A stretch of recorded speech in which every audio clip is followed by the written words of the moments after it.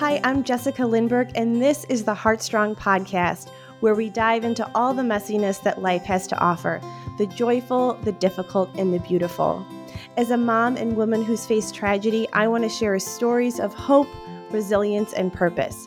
Join us for a conversation about what truly makes us heartstrong.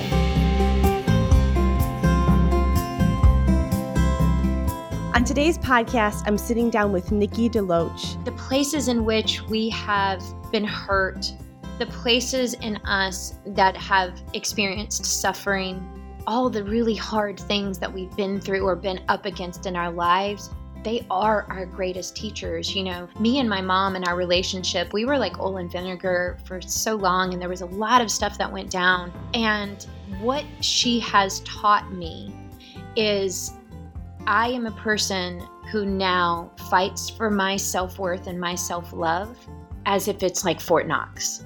Nikki is an actress most currently appearing on the Hallmark Channel.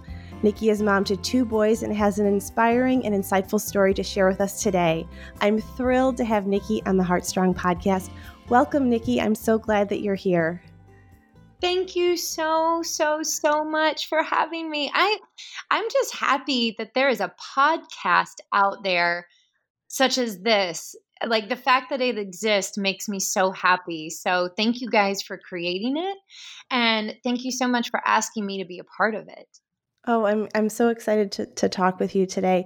So before we get started, I would love for you to share a little bit about yourself with our listeners who might not know you yet.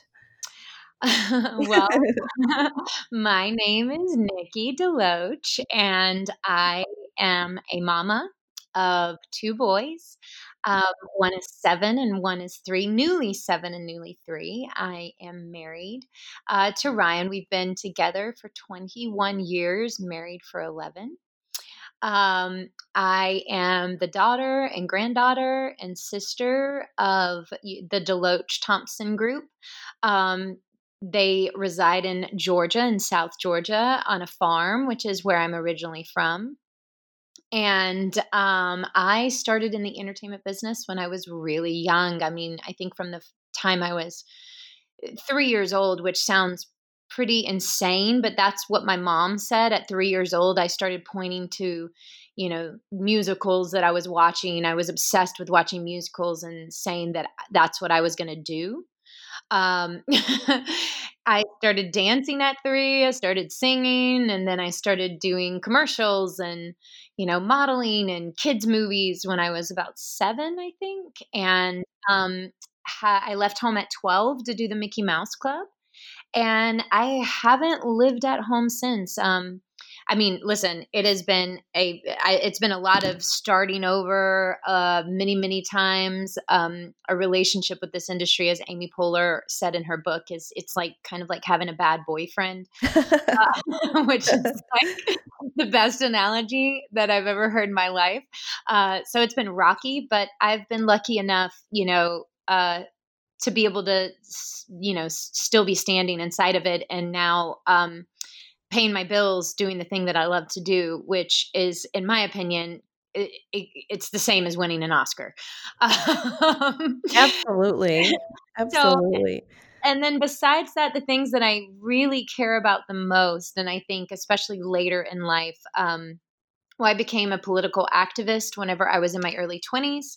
That carried me into, later in life, becoming a spokesperson for the Alzheimer's Association and also a spokesperson for Children's Hospital of Los Angeles, where I'm now a board member. And I would say that for me, the most important thing in my life is, am I living a life of service? And do I have a purpose-driven heart inside of everything that I do? So that's a little bit about me. I love all those amazing things. And we are all just a conglomeration of so many things. And that's what makes us so interesting. I love that you shared all of those parts of yourself. So you're mom to 2 amazing boys, and your son Bennett, which I've also read you call him Benny, was born with a congenital heart defect. And can you just share with us a little bit about him and your journey with him? Yeah. Bennett came from the stars. Just the light and the divinity and the fight that comes out of that child. I mean, I felt it from the moment I was pregnant with him, that there Mm. was something really different about him. And I didn't know how to explain it, except that when I would talk about it, I would say, when Hudson, my firstborn, was in my belly, he kind of felt like he belonged to me. Mhm. He was just for me. And Bennett felt like he belonged to everyone, like he belonged to the world, that there was something that he was going to teach or become that was going to impact a lot of people. And when I found out, I was 5.5 months pregnant when you go in to get the 4D scan, and you're so excited because you finally get to see all the little details of their face and their fingers and all of that stuff. And the nurse was or the technician was taking a really long time on one area, and when she got up to leave, I looked at my husband and I said, something's wrong, something's really wrong. And he was like, you're just exaggerating, don't go to that place. Everything's fine. Everything's fine. I was like, something's really wrong. And sure enough, the doctor came in, and Bennett didn't just have one heart defect. He had three that they could see. And then when they, eventually when he was born and they had to do surgery, they found a fourth one. Wow. Um, it's really a miracle he's alive. So we found out that he was born with transposition of the great arteries, but not only that, that when he was in my belly, he had transposition of the great arteries, which is when the two main arteries that go into the heart are in the wrong chambers. So that was going on. He also had a hole in his heart, and he also had an aorta that was pretty much fused shut. Wow. So, yeah, well, Wow, that's yeah. Wow. so his heart was but like we always said, it was a specific, unique brand of messed up.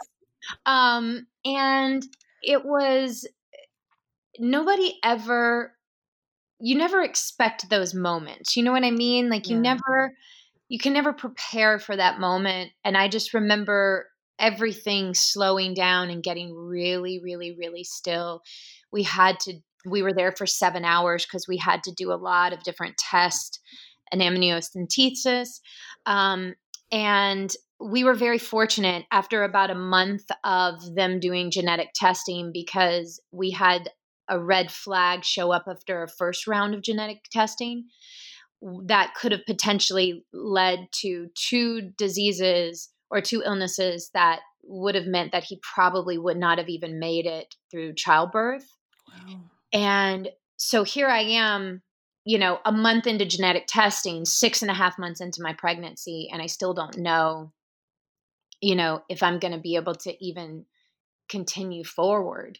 Yeah. And it was it I mean, there's just no words. There's really Mhm. no words to describe what that feels like in that moment. I will say one of the women that you interviewed, Kelly Zeif, Mhm. Yes. um, I call her one of Benny's heart angels. The second we left the doctor, one of my dear friends had picked up my oldest son from preschool and had him at our house, and I just collapsed in her arms and just sobbed. And she was like, one of my best friends, her child is Kelly Zeifin. I mean, her name is Kelly Zeifin. Her daughter had heart surgery at CHLA. I've already called her. She's expecting your call. Call her. And I literally called her on the way home, and she jumped into action immediately for me and got me in touch with the staff at CHLA. And, you know, I'm so grateful for her because that hospital saved my son's life, not once, Yeah. but 3 times. 3 times. Wow. Yeah. Wow. Yeah. And,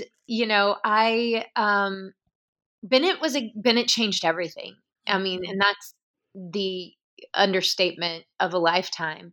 Um, you know, when I think about my career and where my career was going at the time, and I was just getting off a hit show, and my agents were talking about, like, oh, where do you want to be next? And what show and what role? And you're finally free after being on the show for 6 years, and the sky's the limits. Let's go, and all of a sudden it's like, oh, wait, no, no, no, no. The only thing that matters is I got to save my son, and I have to put everything on hold in order to do that. And also, Kelly and I talk about it as well. Like, once you've been to the show, and by the show, I mean, once you've experienced a life and death experience, you can't unsee or unknow or unfeel what that experience is like.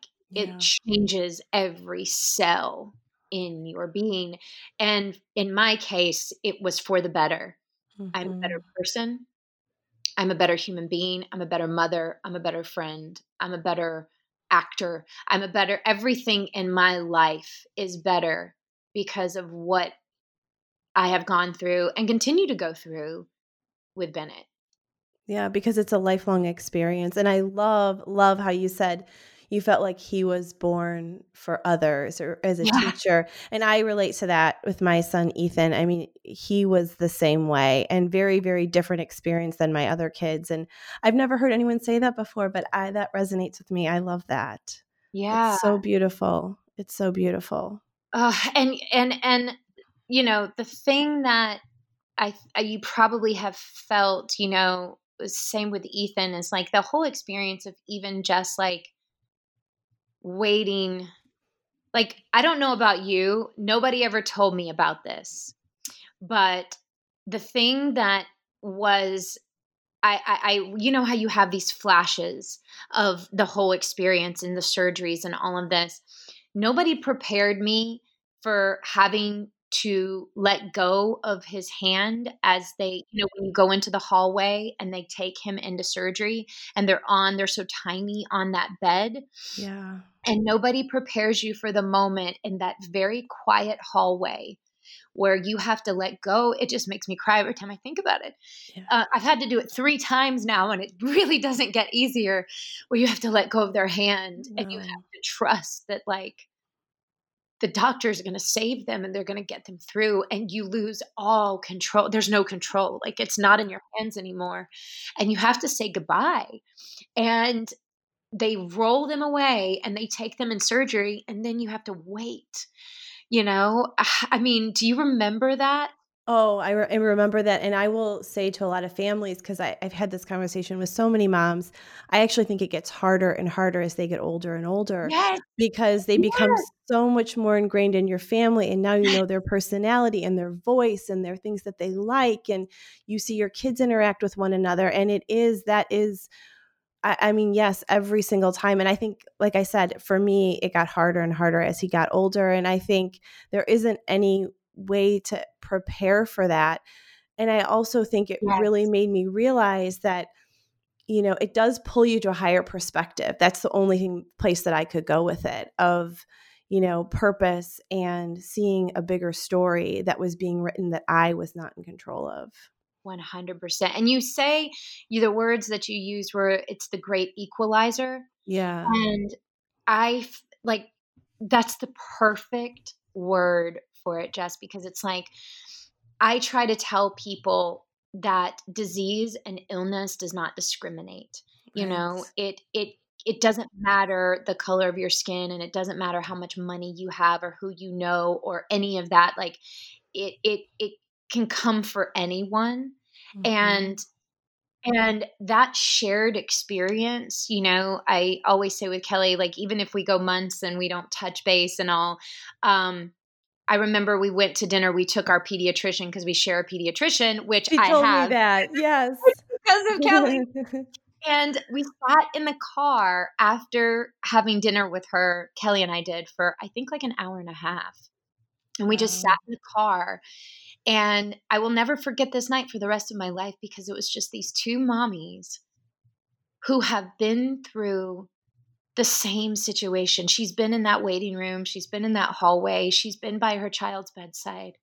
She's held Lily's hand just like I've held Benny's hand. She has sobbed. She has been in trauma and in fear of, like, worrying one day, like, is something going to happen to the heart? Is it going to hold up? Is it going to be okay?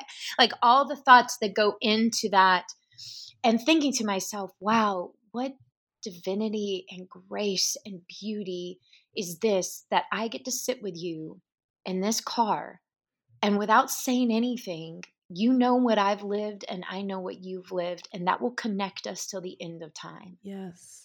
It really does. I mean, Ah, the women that are in my life still, and even some physicians that are women that I have become friends at this point in my life, and we've shared times that even my best of friends and my yes, family, my sisters that I'm very close with, they didn't even get to see. And it is this sacred place that you have with people, and that is one of the things that I'm so thankful for, to have that experience. I mean, I always say I would never choose, the life that I've had with my kids and the things that they've right. gone through, but I would never trade it, because it has given me so many gifts.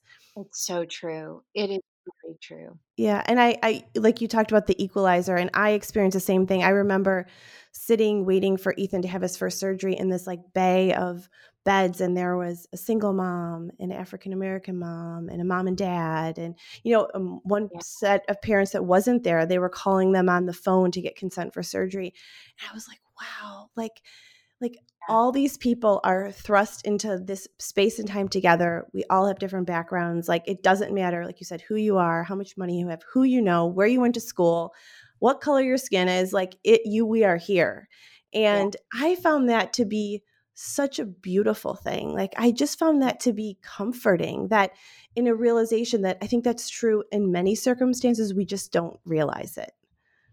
It is so true. And I think, especially at a time now,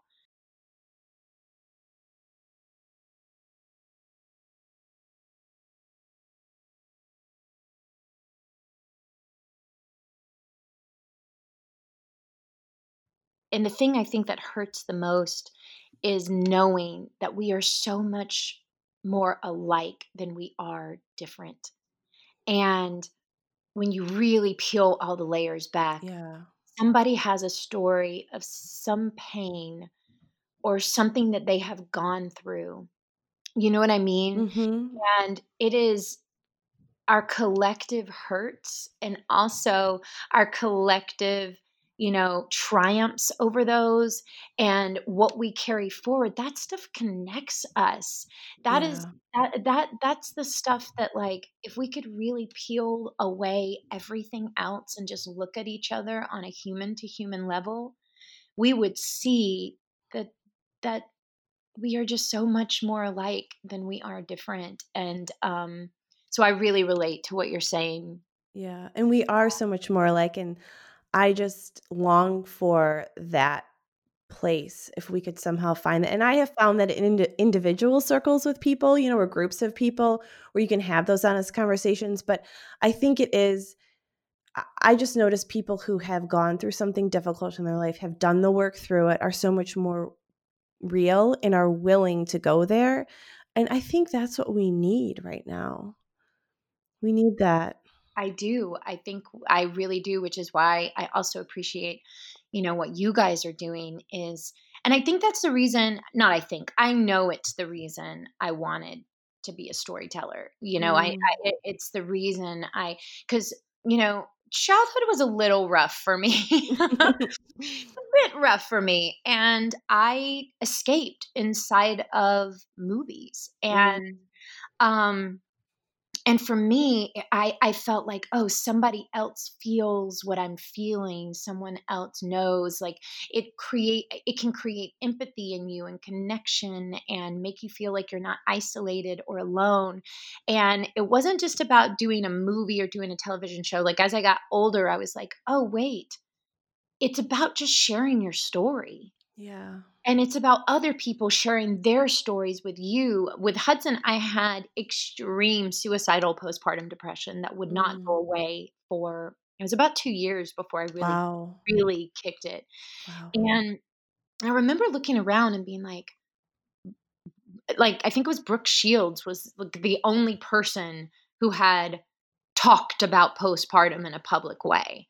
And I felt so isolated and in shame because of it, that I didn't talk to anybody about it, and I really got myself into trouble because I was really sick by the time I was talking to other people about it. And I learned a very valuable lesson in that, which was I came out of that experience talking to everyone about my postpartum and what I had gone through and being very vocal about it. And what I learned was that the reach out after that from people of like, me too, me too, me Yeah. too. And I still, I still struggle with it because of what I feel like was taken from me. And I still like, there were so many people that reached out and said, I too felt like I went through it in isolation. And at that point in time, I thought, you know what? Like I have some sort of platform, it's not, I don't have, 50 million people following me, but for the people who are following me and for the people in my life, I'm going to walk through life being truly open about what I'm going through Yeah. because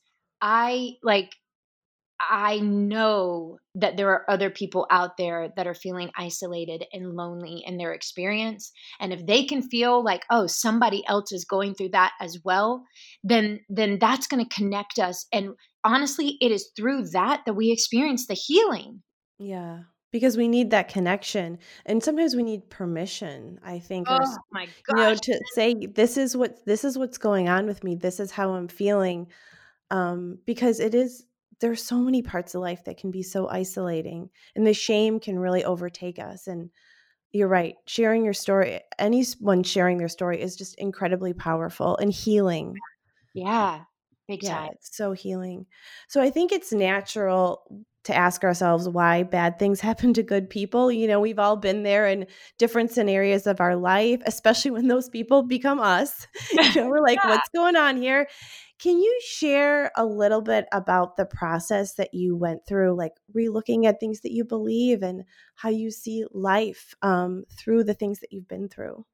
Oh, yeah, for sure. Well, I was raised, much like I think a lot of people, especially in this country, I was raised in, a very Christian home, Baptist church, and it was, preached on a daily basis. Basically, if you live your life perfect and you are, you do all the things that God wants you to do and you live your life that way, that you're going to be rewarded and bad things aren't going to happen to you and which is just not true. It's Right. actually not true. And I think it's a very dangerous message to tell people.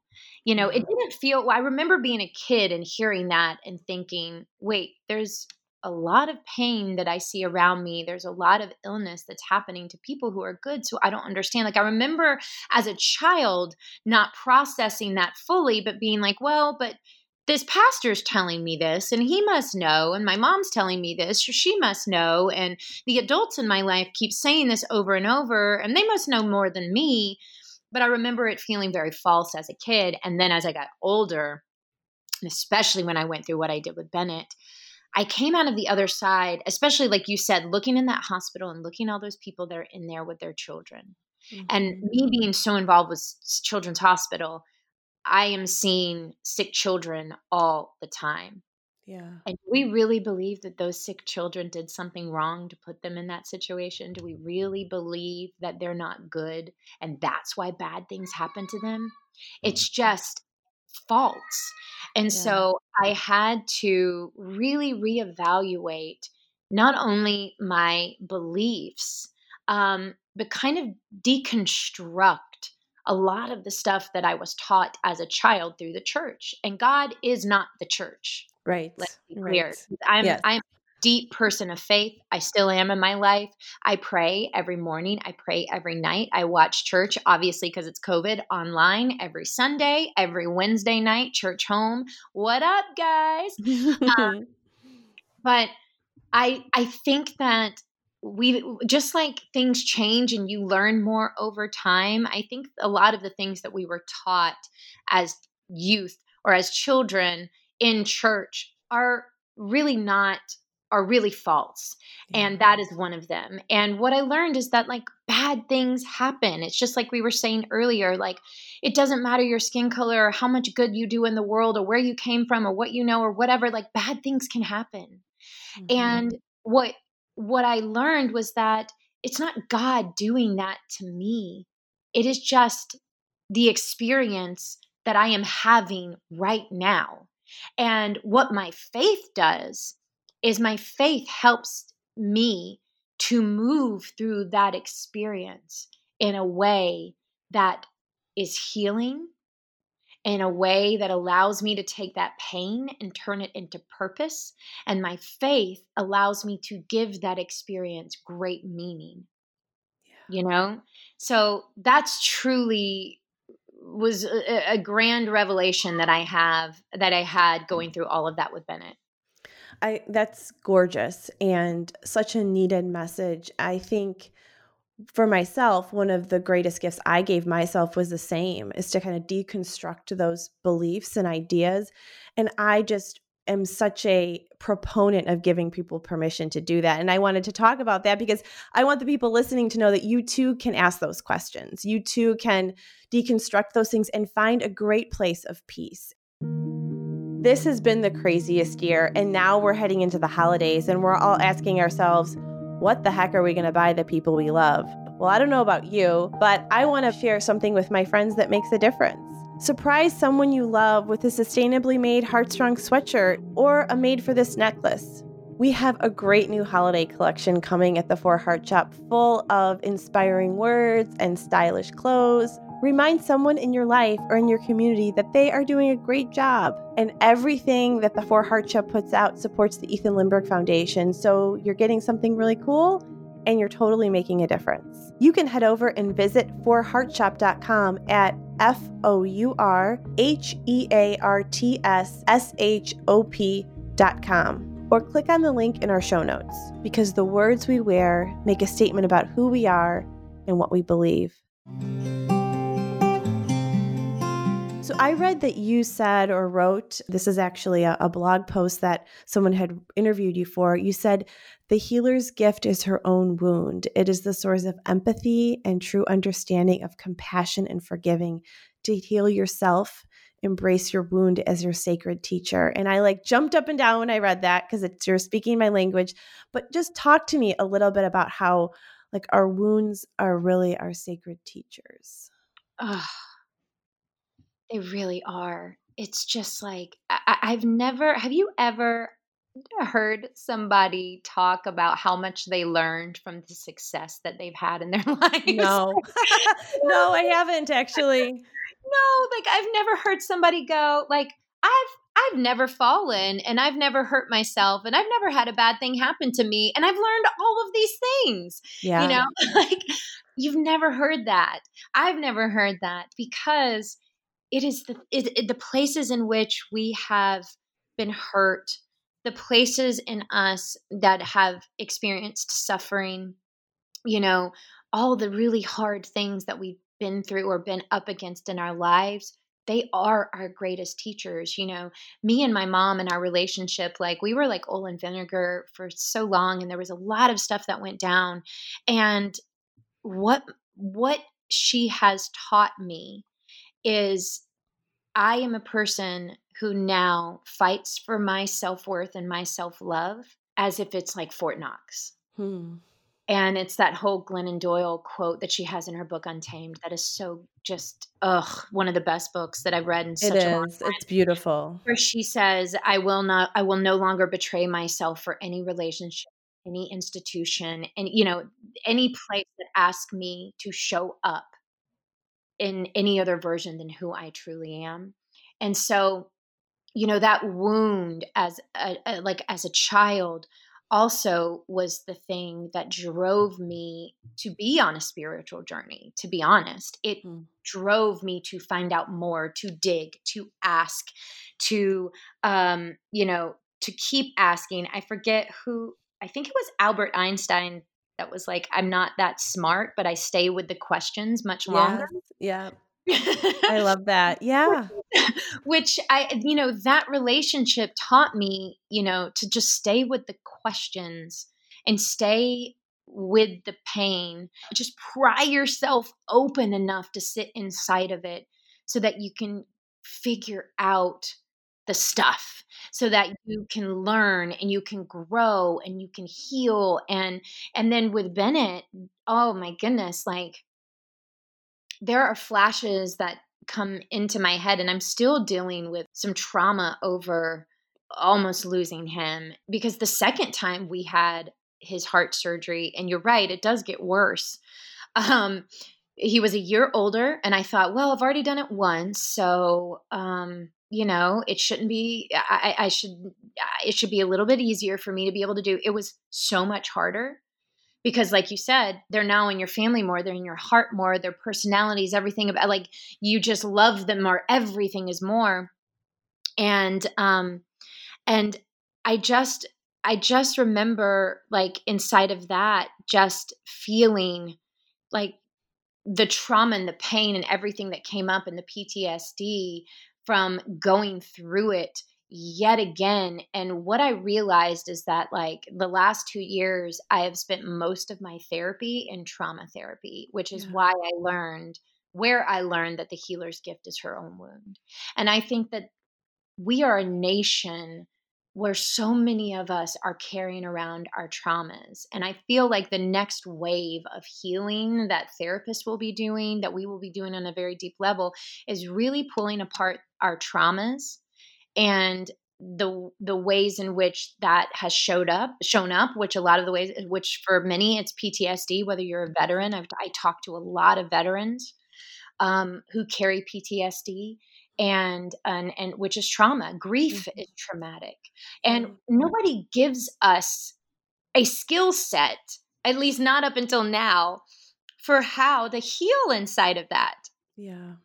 And I think that our great, purpose, you, me, those of us who have gone through it and are trying to create a way to talk about it, is is to really and truly talk about that trauma and help people learn how to heal it. And so for me, there was no other way than just, like, truly embracing my wound and my pain and everything, because it's a part of me.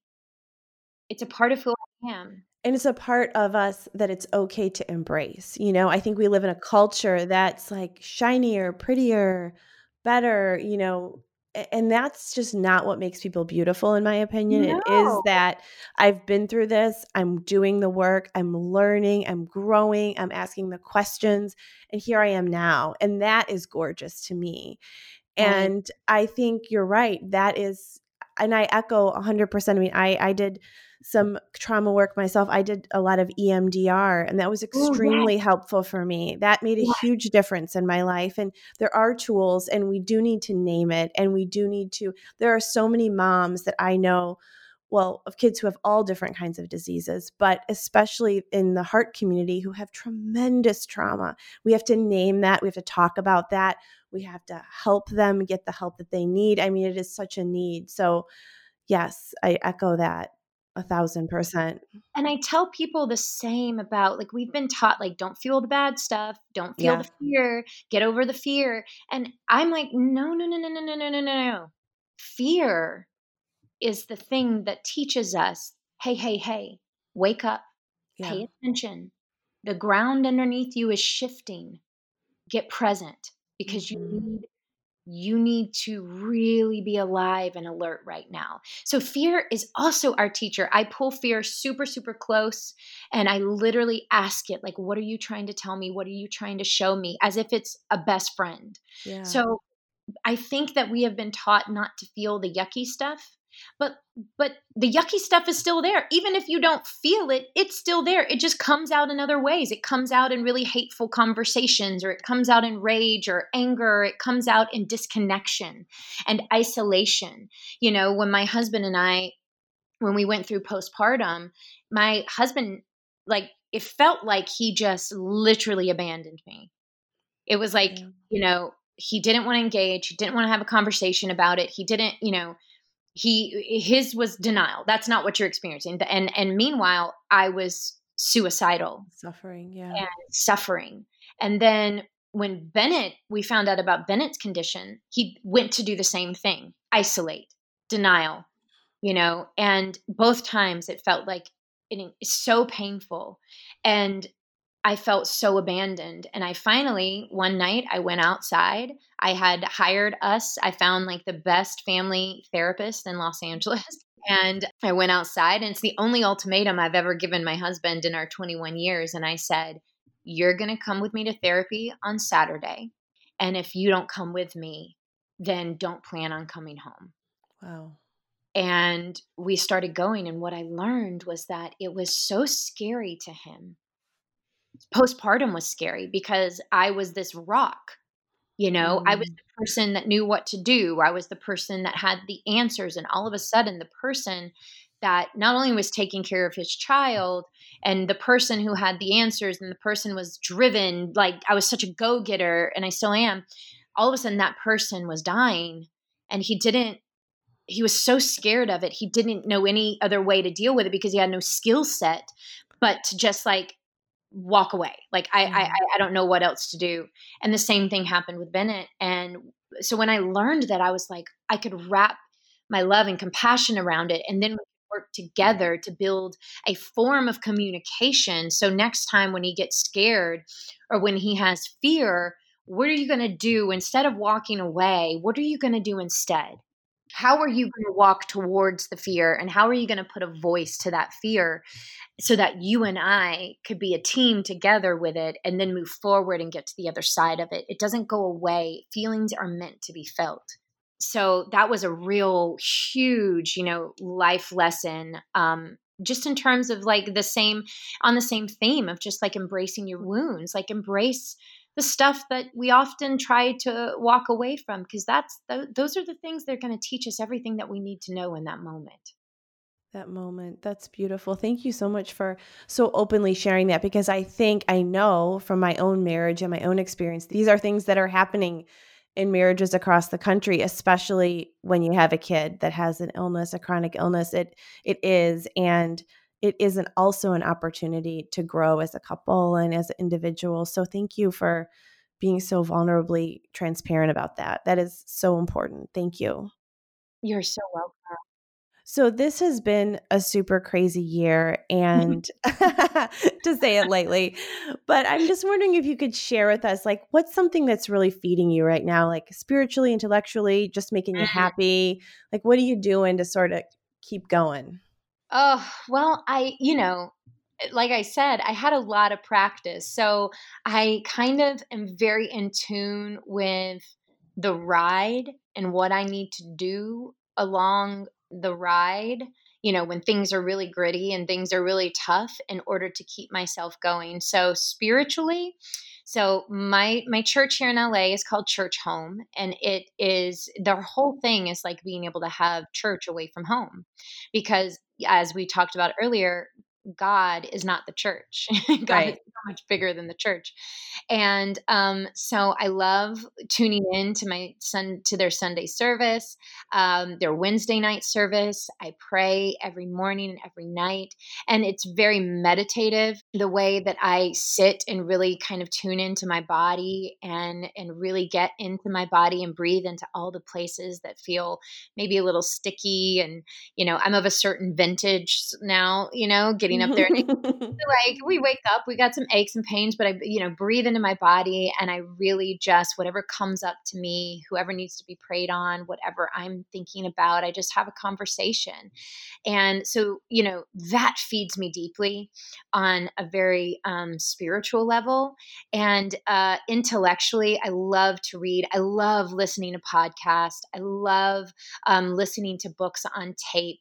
I'll often get on my like exercise bike and just like, instead of even following the class, I'll just pedal and like listen to something. And I think that like when I'm getting pretty stressed out sometimes, like that's one thing that I do is I just like put on, a good podcast like Heartstrong, and and and I love to listen to things that really feed me and things where I can learn. And what makes me happy? It really is the little things. It has become the little things after Bennett. I was a person who my whole entire life, uh, I was climbing that mountain, man. I was like, I was very driven and very determined. And it's also probably why, I look back and whenever I was, all my peers on the Mickey Mouse Club, I came into the Mickey Mouse Club they called us the Sexy Seven, which is kind of weird because we were children.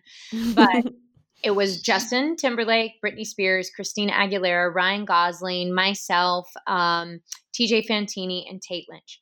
And What a group.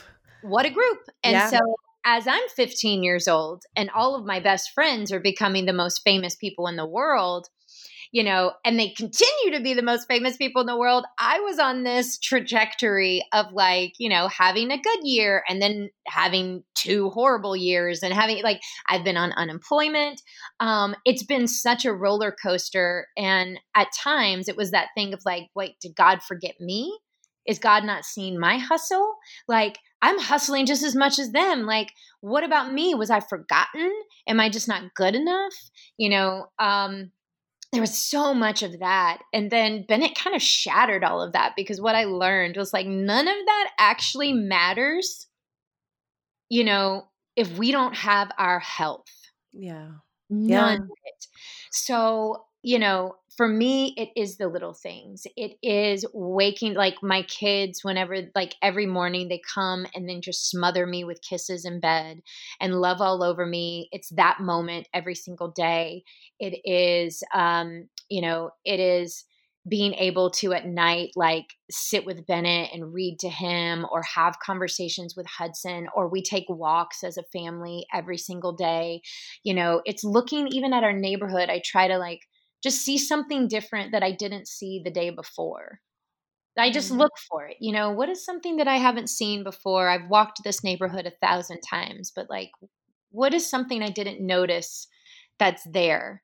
And kind of those little things are the things that keeping me just so happy. And also, I've been having these Instagram conversations leading up to the Walk to End Alzheimer's, which is this Saturday. And I've been having these conversations and being able, because I was what can I do for people who are donating? People are following me and donating.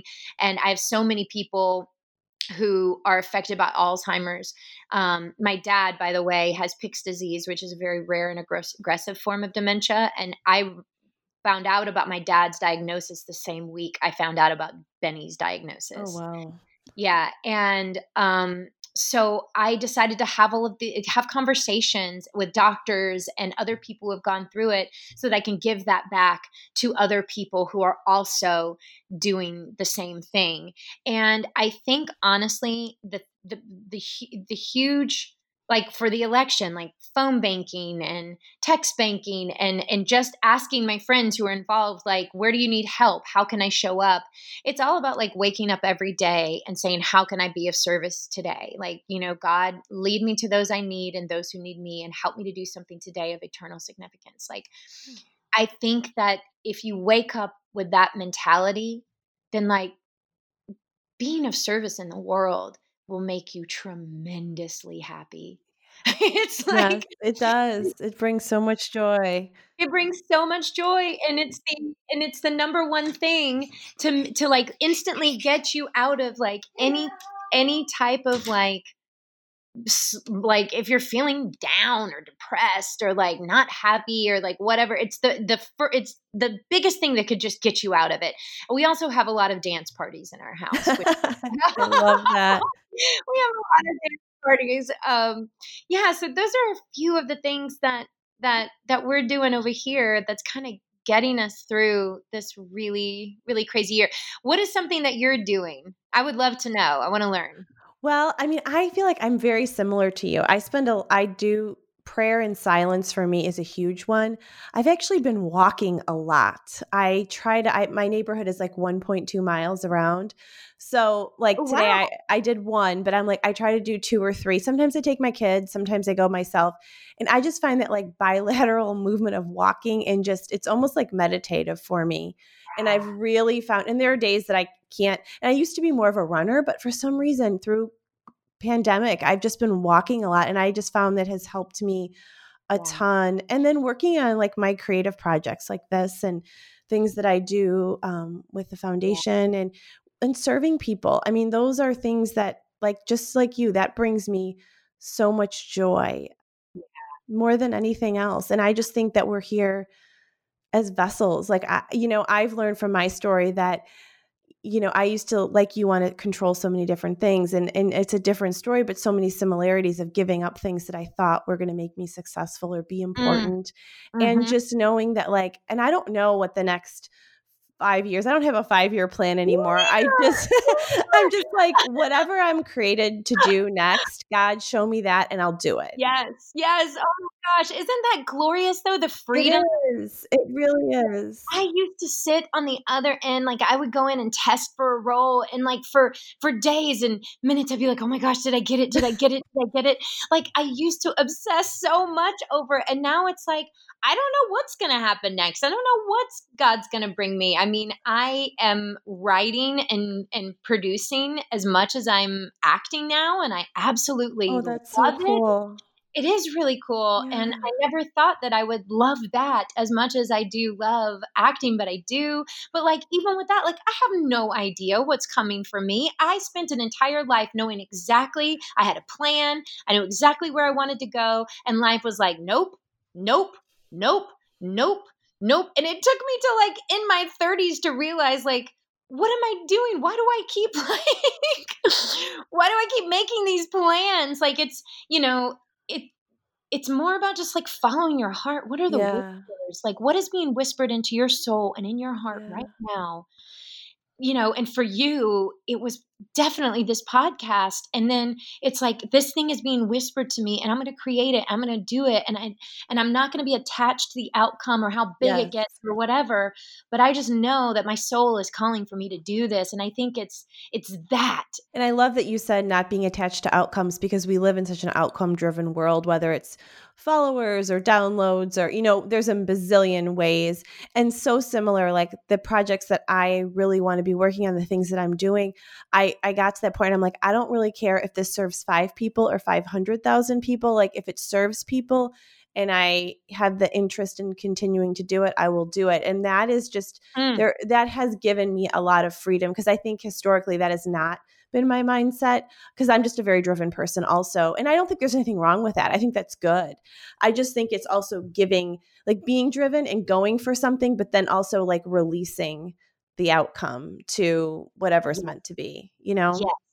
Yes, because you can't create, like, at our acting studio, my teacher, and I became a teacher there myself 12 years ago. God, has it been that long, or 10 years ago?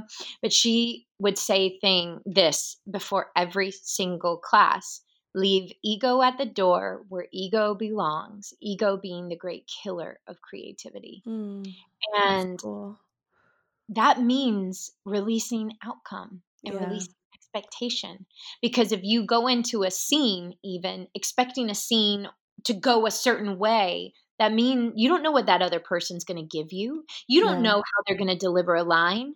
So, like, you're literally taking away all the creativity and the freedom of what that scene could essentially be if you would just let go of your idea of how it's going to go and just play and just Yeah. dance and just be.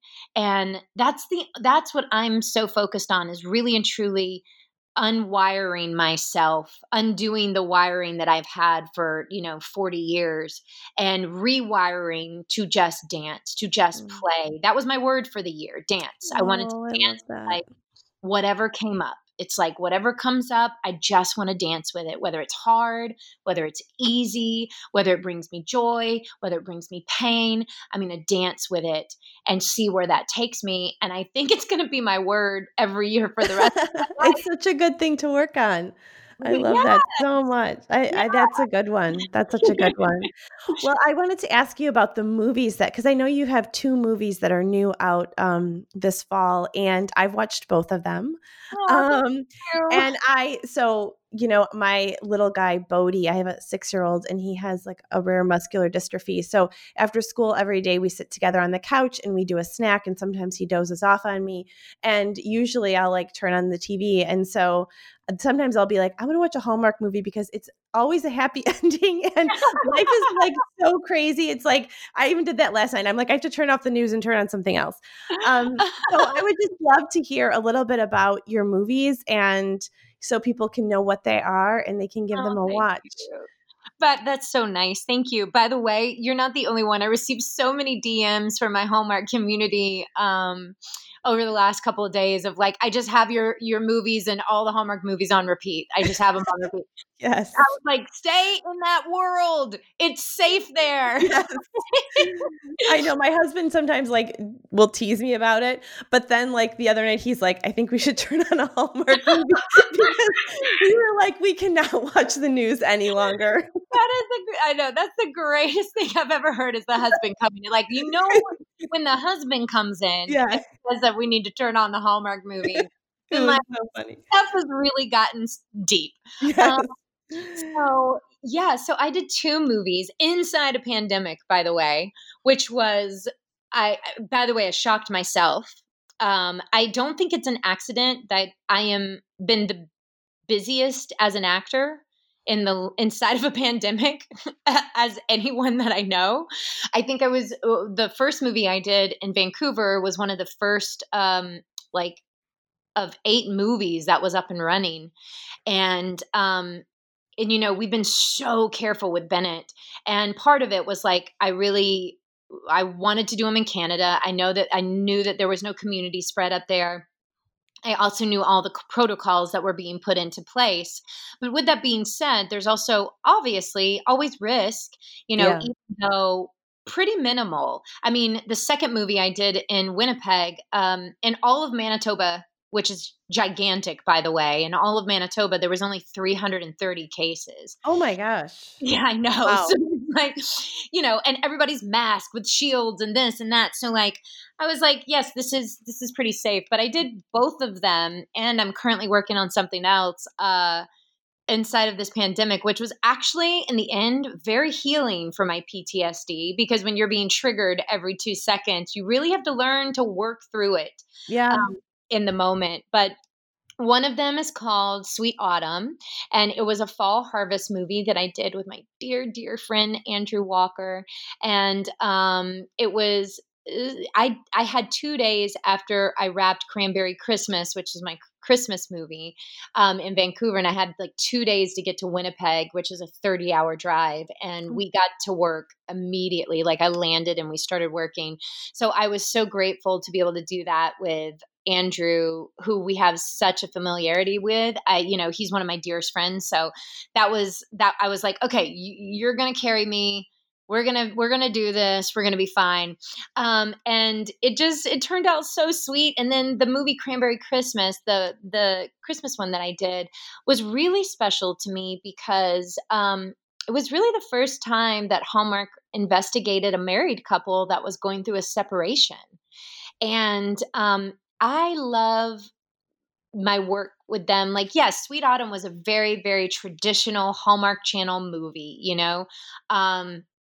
but I also love doing movies for them that are a little different. Last year, I did a movie called Two Turtle Doves, where I played a neuroscientist. It was very Brene Brownish, where my character's job was to research emotions, and I was in the middle of researching trauma and grief and what it does to the brain and the body. And I was like, wow, this is crazy, because this is how I've been spending the last 2 years of my life. And it was very different for Hallmark, and the audience loved it, and it made it on the top of like all these lists of the best Christmas movie of the year. And I think it told Hallmark that like we can tell these deeper stories. Yeah. Not only can our audience handle it, but they're hungry They for it. want it. I think people They want that. Yeah, they want it. They want us to tell stories that are more real and not just about single people falling in love. And so Cranberry Christmas is that. And I'm really proud of it. And I got to do it with a new Hallmark face that I had never worked with, Benjamin Ayers, and a first time female director who I thought knocked it out of the park. And working with her was such a joy. And I really love being a part of the Hallmark family, because I love making movies that make people feel good. Yeah. Well, good. They're great. I hope people will check them out. They're both heartwarming for actually the reasons that you mentioned. I love them both for those reasons. So this is the Heartstrong podcast, and we've covered so many different things today, which I love conversations with so many different topics. That makes me so happy as a person. But I've had so much fun talking with you about all of these things. But this is the Heartstrong podcast where we talk about overcoming challenges and how do we live heartstrong in our life. So I'm wondering if, as we wrap up today, you could just, tell our audience something that you do. I know you've already shared a lot of things, but that helps you live heartstrong. Just something that, is your thing that you go to live heartstrong. Openness, just being open. My therapist that I've had since my mid-20s, who is now, like a second mother to me because I really did not have boundaries for a very long time. She she taught me a long time ago that if you can manage to just pry yourself open, because it's vulnerability. And as we've learned from our great leader, Brene, you can't actually get to love and trust and respect and all of those things that we so deeply want to feel as humans. You really can't get to it without getting vulnerable. And so Madeline told me, if you can pry yourself open and walk through every situation in your life, not just the good, but especially the really painful and the really difficult. Like, that's where the miracles are. And that's where the magic is. And that's the stuff that will change your life. And she's so right. It's like, anytime I come up against something, it's like open, open, open, open, open. I just keep telling myself, just open, open. And it allows you to soften enough to feel your feelings. It allows you to create space for other people's feelings. And it allows you to see the world in a way that you would not have necessarily seen it. So that's the thing that really helps me to be heartstrong. Thank you so much, Nikki, for joining me today on the Heartstrong podcast. You can follow Nikki on Instagram at NIKDELOACH or check out the link in our show notes. And don't forget to watch Nikki's new movies, Cranberry Christmas and Sweet Autumn, on the Hallmark Channel. Please rate and review the podcast on iTunes and be sure to subscribe. And a super special thank you to our producer, Allison Cohen, and our sound engineer, Jared McCammon. Join us next week on the Heartstrong podcast.